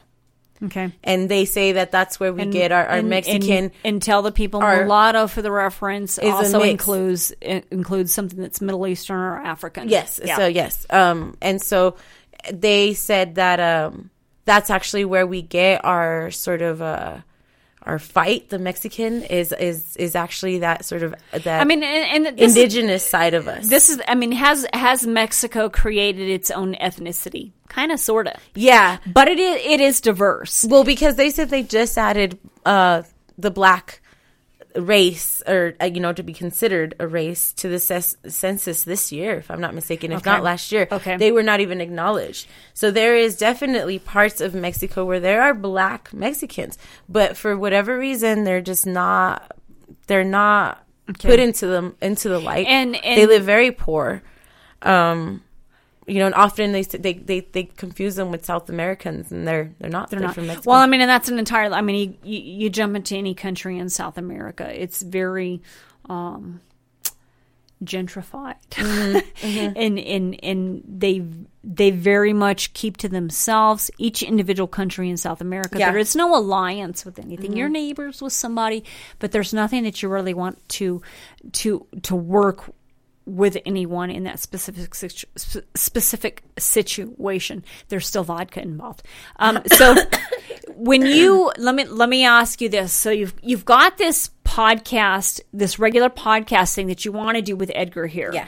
And I am thrilled about that, by the way. I think that your voice and the passion that you bring to the conversation, there's a lot to add out there. For the record, if that helps you in any way. Yeah, and I actually thank you for that. And I like that you said earlier that you call yourself a Christian, you proclaim that. I like the message of Jesus. Yes, I like Christ. That. And I like what you said right now too, because it just made me think of a long time ago. I had somebody from the church that prayed for me, and he told me, like, you have a voice. Yeah. And at that time I wasn't doing anything. I had just started at the barbershop. I had just I was figuring out a lot about my life. This is the part of and you can apply this to any religion, any denomination, right? And I think I tend to fall into the because I was raised Christian. I identify as Christian. Right. If I was from India, I would be Hindu. Right. If I was from Japan, I would be Buddhist. There are things that are consistent among the major religions of this world, and it really is the golden rule. Yeah. Do unto others as you would have them do unto you. Exactly. And I don't necessarily fall into the category of Jesus is the way, the truth, the life. Right. I fall into the category of Jesus is what I was taught. And you know what? I kind of like what he has to say. I want to mimic my life after Jesus. Mm-hmm. And I call myself a Christian based upon that. But what I see that's lacking is so much what you hear from, and I'm saying this as my Caucasian self. What you hear from minorities is a lot of social justice issues. Yeah, and you know what? I get a little bit sort of rubbed the wrong way when people are sort of overly brown power, black power, and see, you know what? At the end of the day, woe is me. What are we can't do this. What are you compared to me? You're Nothing. a human being, and that's kind of why I was telling that I want to bring people back to the reality of like what normal is, just like with these conversations, of what normal is, in the conversation that I have from you, I know that your family, your faith, and even your own fire fuel you, you know what I mean? That you love to write, that you need to write, you know what I'm saying? Like I already learned a whole lot of stuff about you. When if I would have looked at you from a picture that describes you, might have said, that's some white chick, a politician, whatever. That's almost seems someone slightly unreachable, somebody that we would never be at the same table with. And now I realize that no, fuck that. I want to be at the same table with all of these people, and I can be. And there's no, and this is something that was very important to my parents, and one of the reasons that they left the South. I think I might have been touching on that earlier, and then the vodka interfered.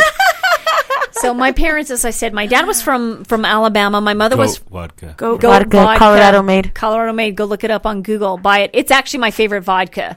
And I should plug Rocker Spirits because it's a friend of mine as well. A friend of ours, I should say. One of our contractors got tired of drywall and started his distillery, and he's got rum, whiskey, and vodka. And actually, the whiskey and the vodka are pretty good. I'm surprised that they were as good as they were, not because I had less anticipations out of him, but because he's so new. I really liked his vodka, but I like vodka.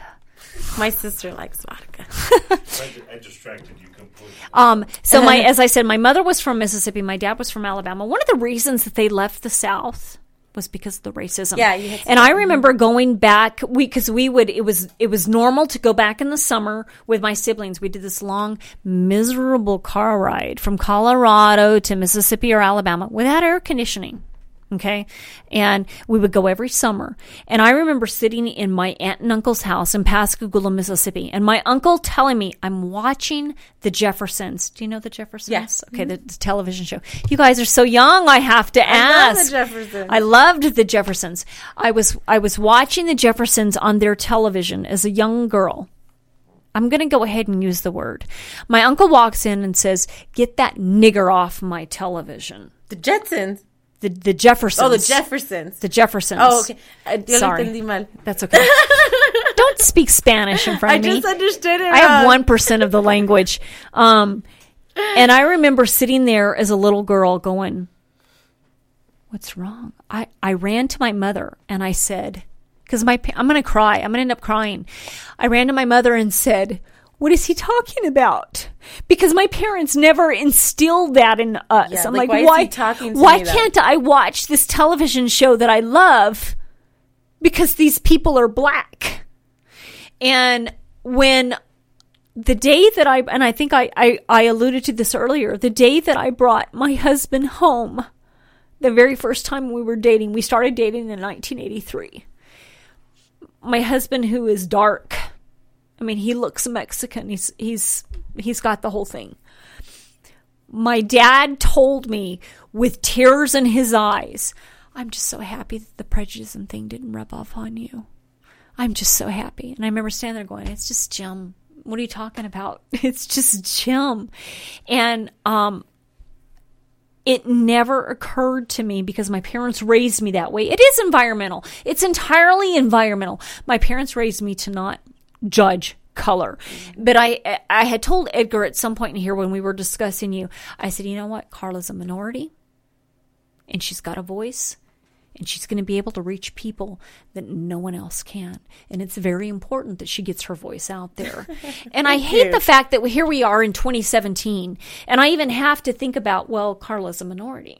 and she's going to be able. That's wrong. But I've thought that. I mean, I think we even had a conversation about how like the media that's out there, like for us in between, and I speak that for like anybody that's an in-betweeny minority, it's just lacking for us because there are a lot of things that we sort of don't know by default because our parents weren't raised here. And by the time that maybe our language kicked in, we were a little bit older. You know what I mean? Mm-hmm. So like there's been a couple of situations where like they asked me about certain things and I don't know what that TV show is or I don't know what you're the Jeffersons. You know, I was like, but I do know that's the a Jeffersons. 70s thing. But when you said the Jeffersons, I got the Jetsons in my head. So I got the cartoon. The Jetsons were also, for the record, very cool. They were very cool. They had a robot maid, you know, so they've got some diversity thing going for them. But then when you started talking, then I realized what you were the Jeffersons, talking about. And you know, the funny thing is, so I mean, my era.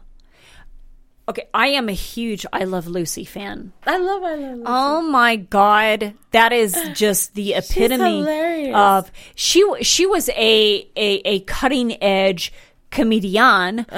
Because she's female, comedian instead of opposed to comedian, for her era.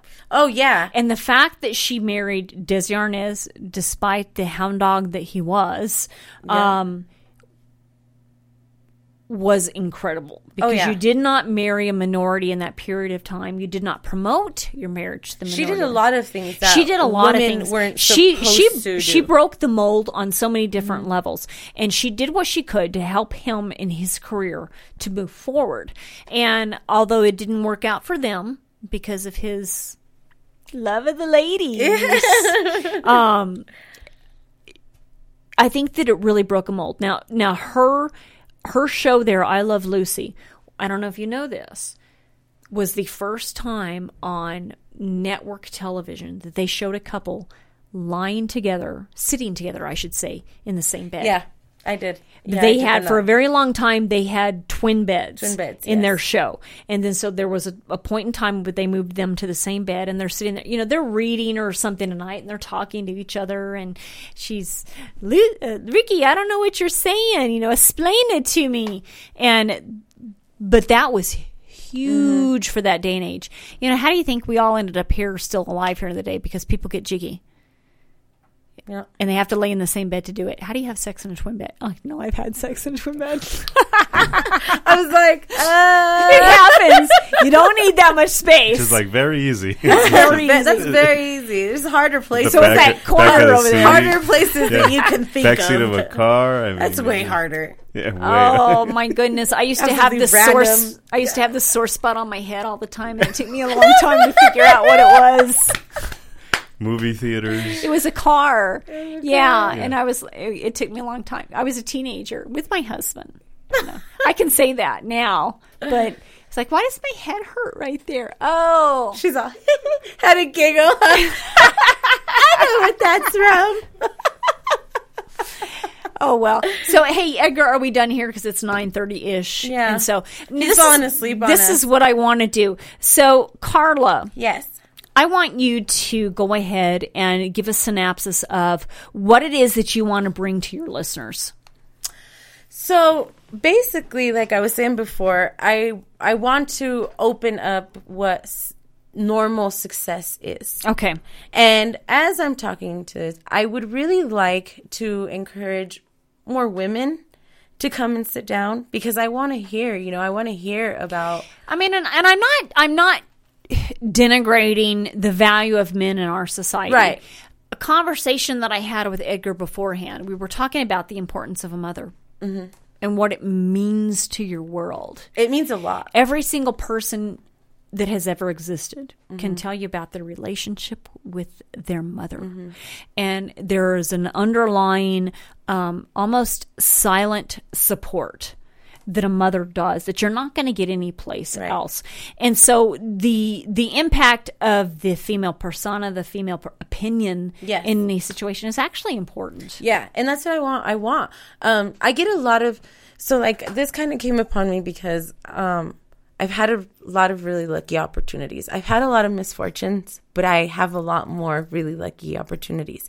And so in the barbershop, they call me see love, you know, and I joke that I say, because when you see me, you see love. You know what I mean? Mm-hmm. And so it's become this ongoing little joke. But then I come to realize that I really do have people that are looking at me. Mm-hmm. And I noticed it a lot when Berto died. Because I noticed that there was a lot of people sort of watching me. And I got the hint really quick that there was a lot of people waiting for me to fail. And making it easy for me to fail. Whether it was sort of being inhibitors or just whatever it was. You know what I mean? And something, I have the very strong fight reflex, you know, fight or flight, you know, and I rather fight than fly. You know what I mean? That kicked in and I said, hell no. Hell no.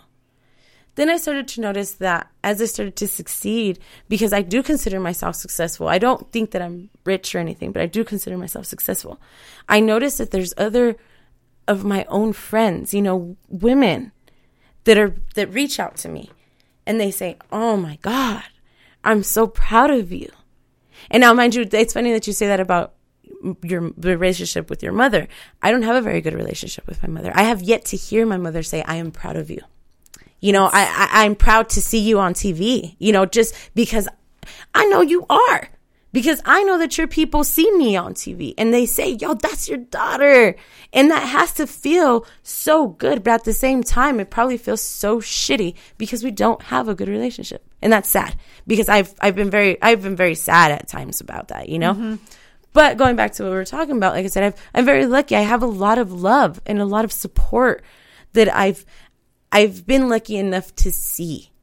You know what I mean? Even Edgar is an enormous amount of love and support and even that push because he doesn't talk to me like the nice guy. He doesn't try to tiptoe around my feelings. You know, he tells me, no, fool, do this. If you want to do it, fucking do it. Get off your ass. And he literally will say something like that. And I appreciate that because a lot of other people will tiptoe around your feelings. And you're not going to succeed with everybody tiptoeing around your feelings.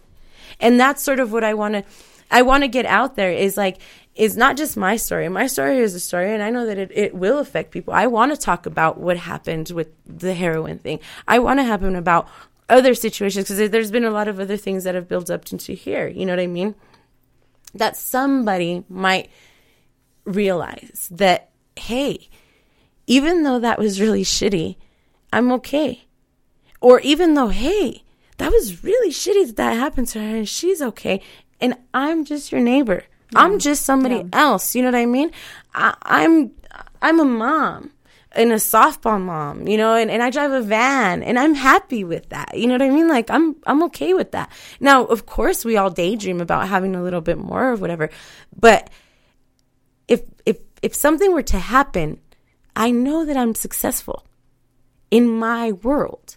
Do you know what I mean? In my world, I'm not to worry about what everybody else is thinking. And the thing is that no one else's world actually matters. Exactly. Yeah. And that's what I want people to realize is that honestly, and the more successful I am, the better representation that I am for you and for my daughters and forever else. Because even if I'm a representation as just a woman, you might look at me and say, dang, you know, she's a woman and she did that. Or you might look at me and say, dang, she's brown and she did it, you know, or we went to the same middle school in the same neighborhood and she did it.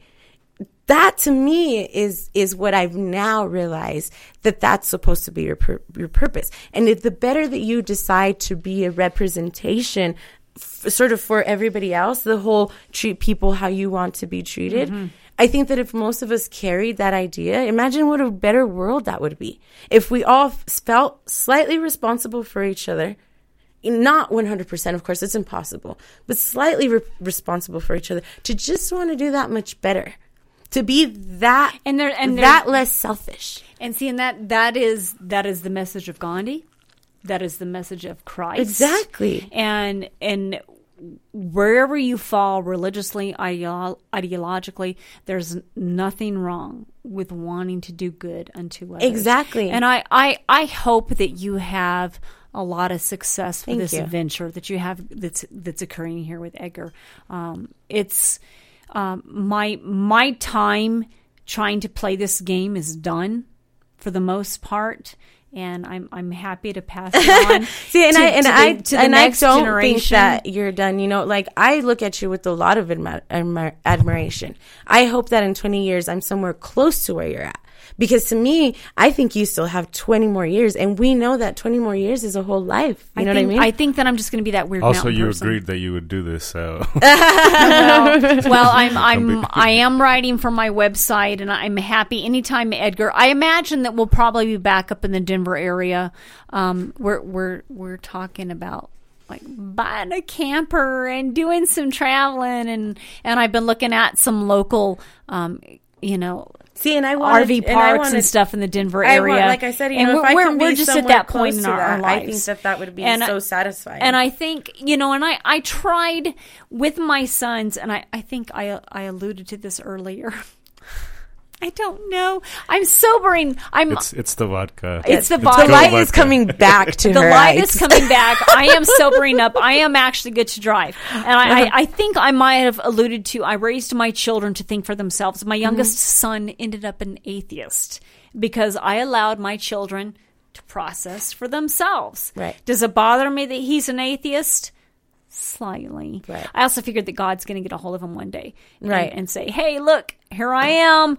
But I also fall in the mindset of God just might be some random alien. Right. Well, I think that the more that I think that if you do some searching, even if it's for yourself, that I hope that you would come back to what we call God. I have a problem, saying God, because in my opinion, like that almost sounds like too small of a word. It's too small of a word. This is the thing is I call modern Christianity a cult. Yeah.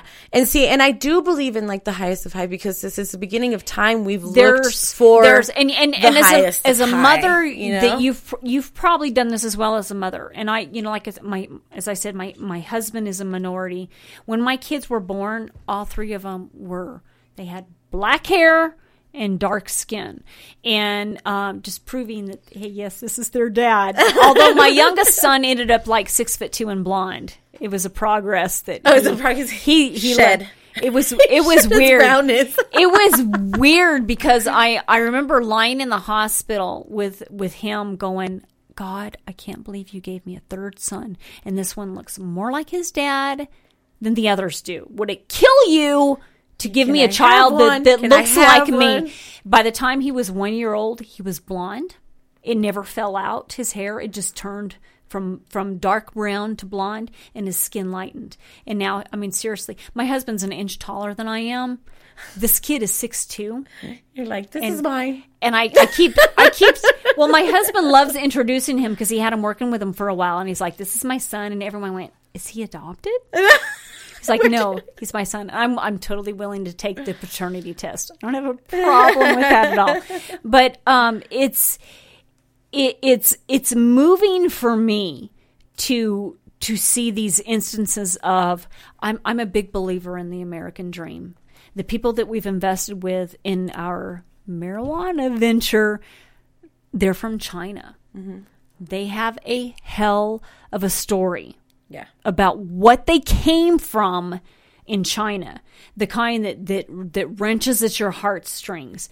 And I keep thinking, I sure hope this works for them and that their American dream is fulfilled because they are doing this.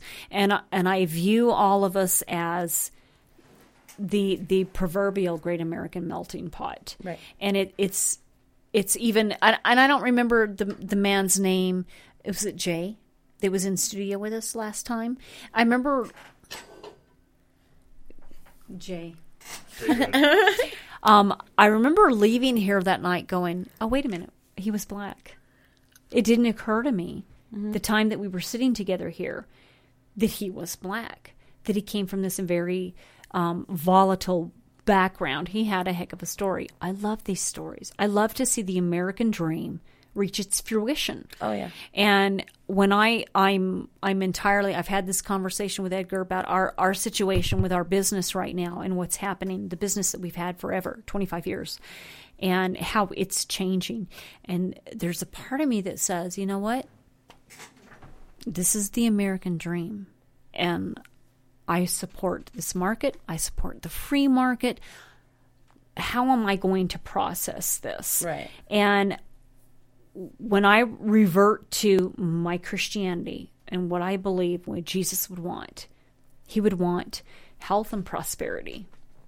And don't judge. Don't define ethnicity. Don't define borders. The Bible is full of examples of ignoring borders. And, well, it's also full of observing borders in that situation. Creating some borders. But I think that when you separate Old Testament from New Testament, and as a Christian, I'm going to go with the New Testament and what Jesus teaches, he would be saying, what are you talking about? You don't want to give this person an opportunity? Right. You'd rather them starve to death and you'd rather them suffer?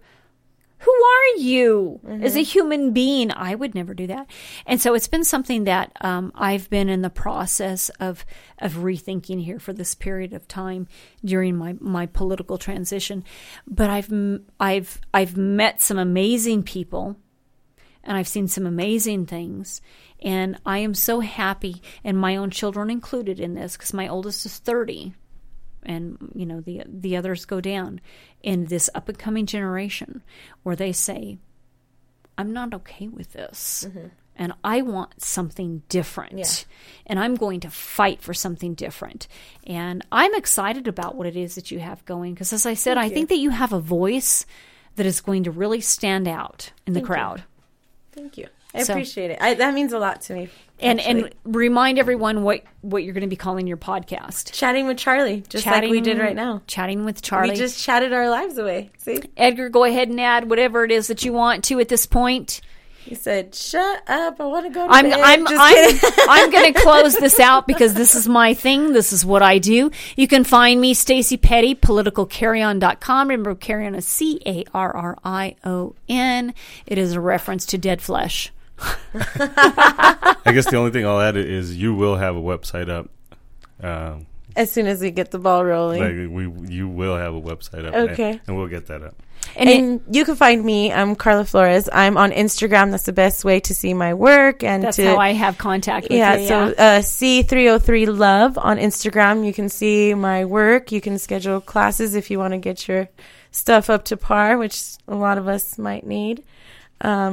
And that's pretty much it. So. Hey, it's been a delight sitting and visiting with you this evening. Thank you. I'm happy for you. I think it's great. Edgar, thank you so much for the opportunity. Thank you for having us. To sit in here and have this discussion. Support his projects, please. He's a mastermind over here. Hey, Edgar's got a lot going on. I actually think a lot of Edgar. I tell him that quite often, that I think a lot of him, and I really do. I know, I do too. I feel like somebody told me a long time ago that real friends of where you can pick up almost where you left off, and I feel that way with you. That's a good thing. Oh, isn't that sweet? It is. But no one wants to be your second wife. No shit. Hey, so thanks for joining us, Stacy Petty, Carla Flores. It is August 9th, 2017. Edgar, you got anything to add in? And join us for Chatting with Charlie. Chatting with Charlie, Guns for Everyone. Thank you so much for tuning in, everyone. Have a good evening.